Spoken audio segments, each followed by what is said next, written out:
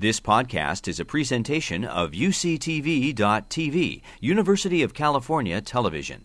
Like what you learn? Help others discover UCTV podcasts by leaving a comment or rating in iTunes. Now it's my great honor to introduce our keynote speaker, the former President of Ireland and the nation's first woman president, Mary Robinson. The daughter of two physicians. Yeah, we can clap now. But I'd like to tell you just a little bit about her before she comes up. So Mary is the daughter of two physicians and has spent most of her life as a human rights advocate battling poverty, hunger, and inequality. She brings an international perspective to these issues and has witnessed their devastating effects of global hunger firsthand. After serving as President of Ireland from 1990 to 1997, she was appointed the United Nations High Commissioner for Human Rights. In 2002, she founded Realizing Rights, the Ethical Globalization Initiative, which focused on issues like healthcare, women's leadership, and climate change. When the work of Realizing Rights culminated at the end of 2010, she founded and serves as president of the Mary Robinson Foundation, Climate Justice. This foundation is dedicated to ensuring the needs of our planet's most vulnerable people and countries are part of the climate change solutions and discussion. It's an honor to have you, Mary, join in our conversation. And I want to thank UC Regent Richard Blum, founder of the Blum Center for Developing Economies at UC Berkeley, for helping bring you to us today. Please welcome Mary Robinson.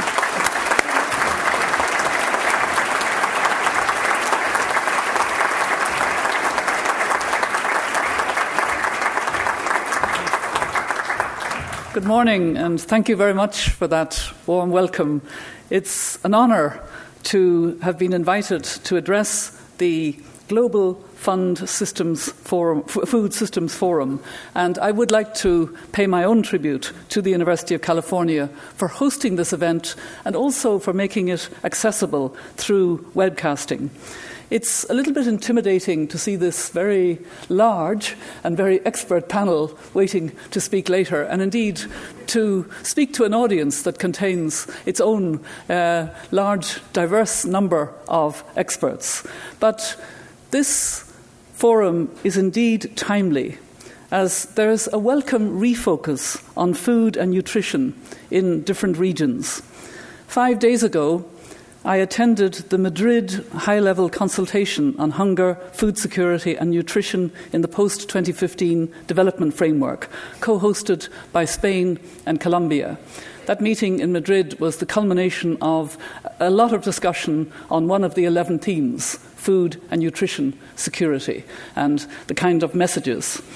In less than a week, I'll be in Dublin for a conference on hunger, nutrition, climate justice, about which I'll say more later.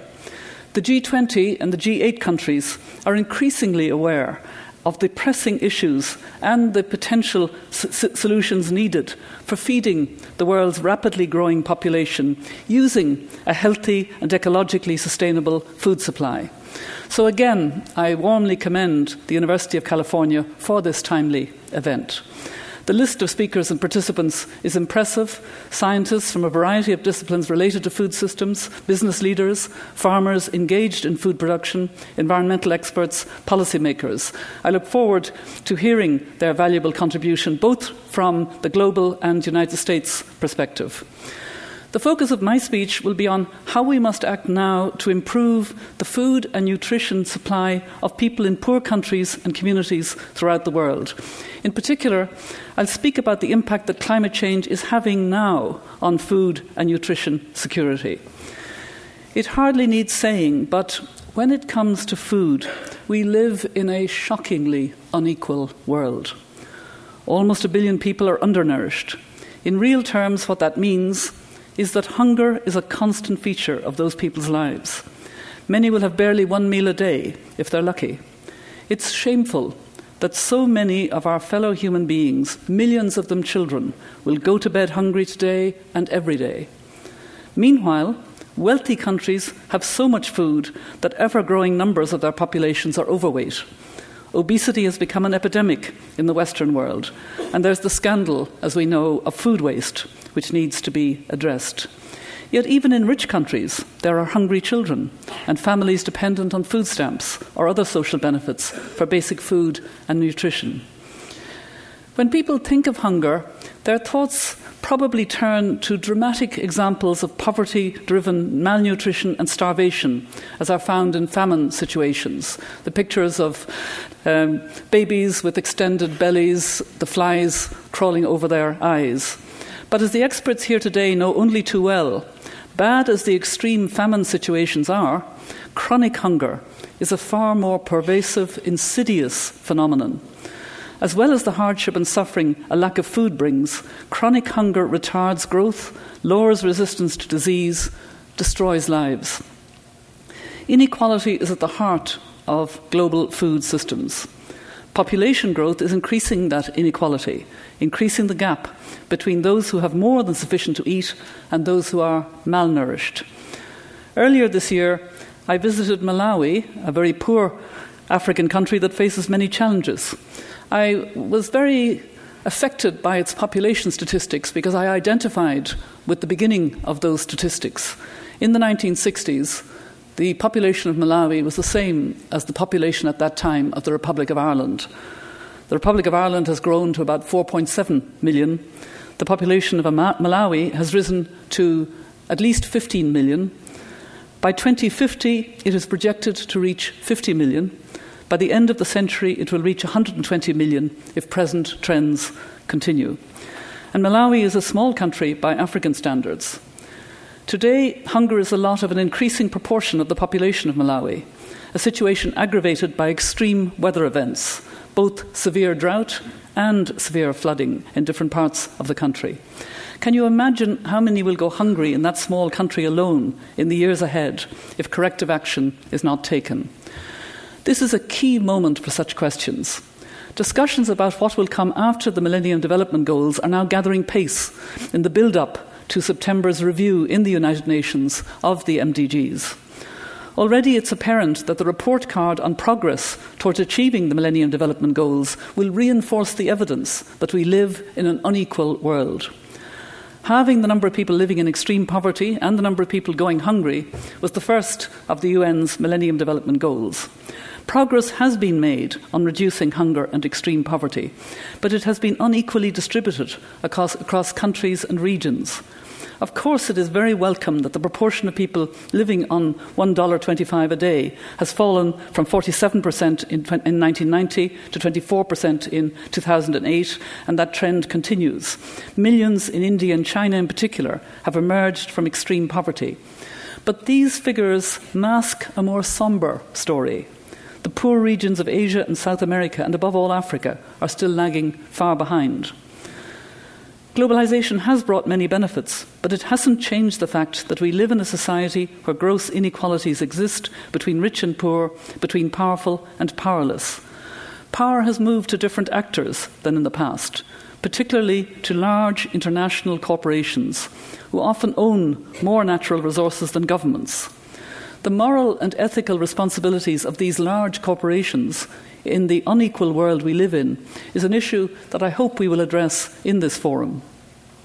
Inequality means the denial of a whole range of human rights: the right to food, the right to clean water, the right to health, the rights of the child. Inequality also shows itself in another respect, in that the contribution of women and girls continues to be underused and undervalued. The lack of land rights and property rights more broadly, together with early child marriage, reinforce this inequality. Poor countries and peoples face an even greater challenge in the fight against hunger because of the extra burden arising from climate change. There are any number of statistics which prove the extent of the food supply problem and the impact climate change is having. And there are any number of projections as to how much it will worsen if corrective actions aren't taken. Rather than add to the statistics, I'd like to give a few examples from my own experience of how climate change is affecting the people on the ground. In Malawi, I was struck by the huge impact which climate shocks are having on a weak economy almost entirely dependent on agriculture. The president of Malawi, Joyce Banda, is a good friend, and we travelled with her to various sites in the country. And it was really striking to see the impact in one part of extreme floods and in another of extreme drought. It was deeply moving to see how fragile livelihoods are turned upside down in the face of climate change. I had the same feeling when I visited the Horn of Africa 18 months ago at the request of Irish aid agencies. They were worried about a situation in Malawi, in Somalia, which led to the United Nations declaring famine there. There was a history to that. I had gone to Somalia in 1992 as President of Ireland to draw attention to the food crisis there because of fighting warlords.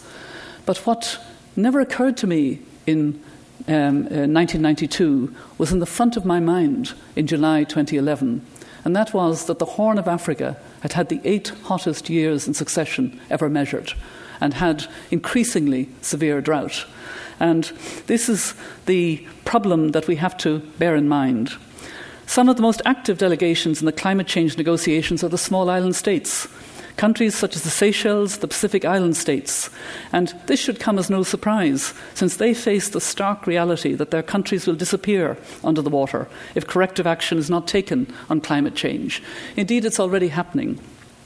My friend Ursula Rakova is moving 1,500 people, her population, from a small cataract island to Bougainville in Papua New Guinea. She talks about negotiating relationships, first of all, with the population in that part of Papua New Guinea, and then getting land. And then, with great sadness, she says, but there's nothing I can do about the problem that we are leaving the land of the bones of our ancestors. And there will be a lot of people who will have to leave the land of the bones of their ancestors because of climate change. So what can be done to improve this serious situation? As we aren't succeeding despite decades of trying, we need to understand why. So we should start with a genuine exercise in listening to those we seek to help before we design a new version of the solution to their problems as we see it. For a start, we need to get real about the impact climate change is having on food supplies to developing countries. We must listen to the voices of those at the wrong end of the food supply chain, the people who don't have enough to eat because the chain hasn't reached as far as them and who are having to cope now with the added effects of climate change. A top-down approach to the problem won't be enough. Africa is littered with examples of top-down programs and projects that failed because we didn't listen to those on the ground. The people on the ground are the ones who experience poor food supply and lack of nutrition at first hand. It's to seek answers to these problems that I've become an advocate for climate justice and established the Mary Robinson Foundation Climate Justice. Climate justice is a human rights-based approach to combating climate change. It seeks equitable outcomes to both protect the vulnerable and provide access for all to transition to low-carbon development. Climate justice has a focus on people. It looks at the causes, the impacts, and the solutions to the problem from a human perspective.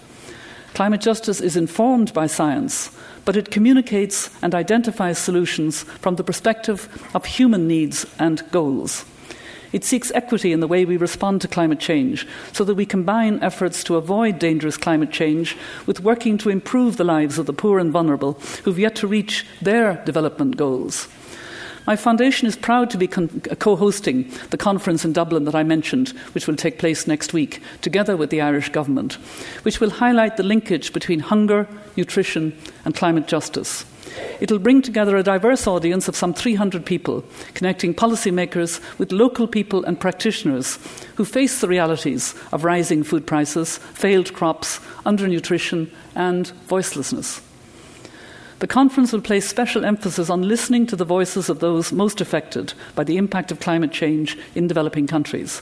More than a third of the participants will be grassroots representatives who will share their experiences with high-level political representatives, policymakers, civil society, business and advocacy groups and research institutions.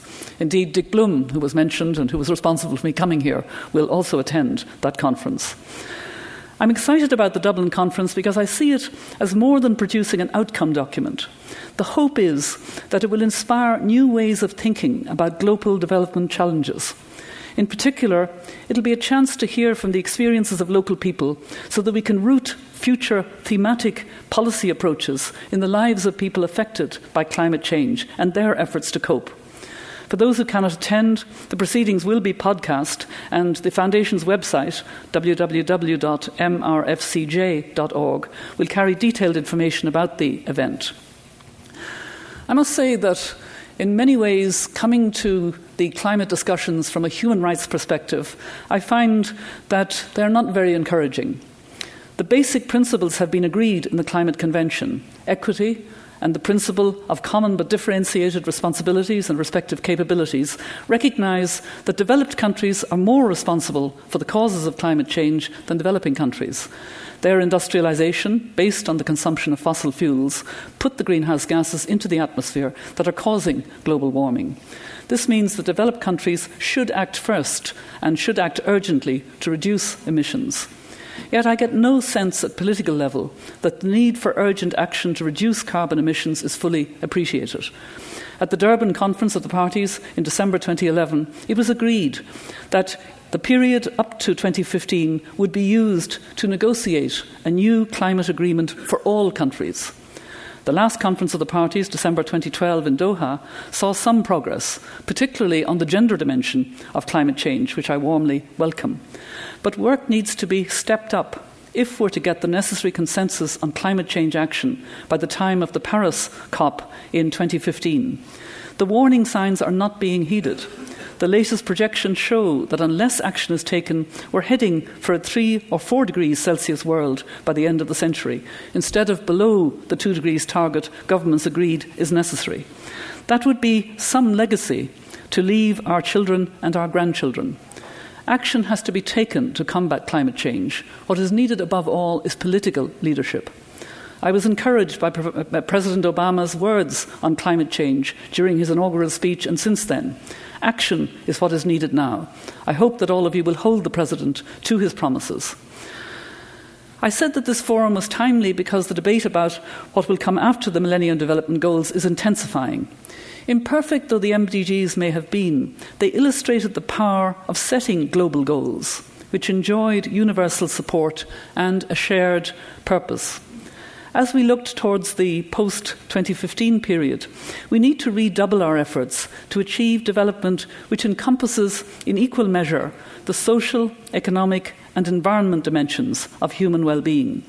We should build on the lessons learned from the MDGs, what works and what doesn't, to shape a new development agenda.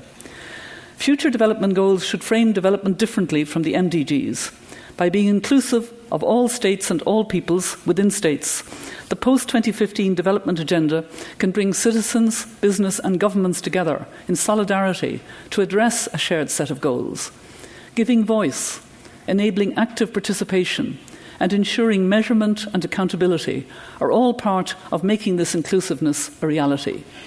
These development goals will be different also because they undertake from the outset to address all 3 pillars of sustainable development: economic, social and environmental. Right now, we have a window of opportunity to shape a development agenda which aims to see everyone having sufficient food to meet their nutritional needs. I believe that the climate justice approach can be integral to achieving that goal. And there are some positive signs that a greater understanding of the nexus between development, food, nutrition and climate justice is being understood better. Last month I participated in a series of meetings at the World Bank. The bank has just published, as many of you will know, a report entitled "Turn Down the Heat: Why a 4 degrees warmer world must be avoided," which outlines the evidence for the great dangers facing us if we adopt a business-as-usual approach to climate change. It shows the effect of rainfall patterns, changing sea levels, and the increased incidence of extreme weather events. It argues that climate change should be seen as an issue of social justice, and that justice and equity should be at the heart of the discussion on climate change. Another development I welcome is the increased interest being shown by the UN Human Rights Council in Geneva, which I worked very closely with in the past. The appointment of an independent expert on human rights and the environment is a signal that the human rights dimension is finally being recognised. Professor John Knox has produced his first report to the Human Rights Council, in which he quotes from a study done by the Office of the High Commissioner for Human Rights in 2009.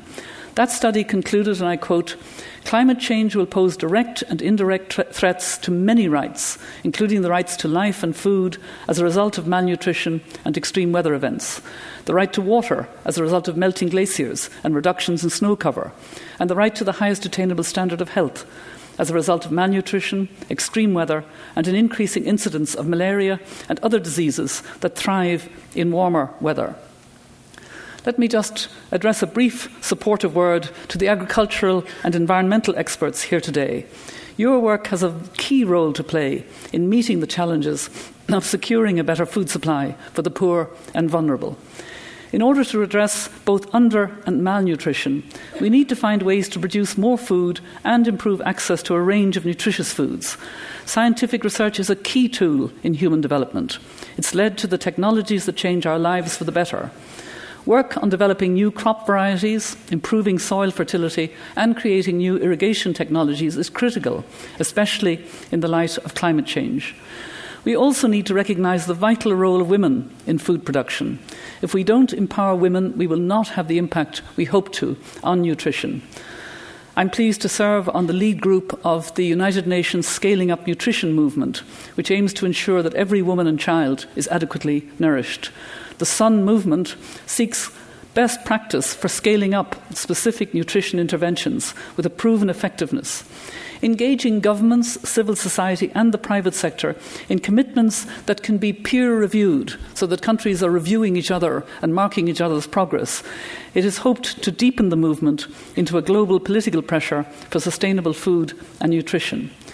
So I'm very glad and very impressed to see a mix of skills represented here today.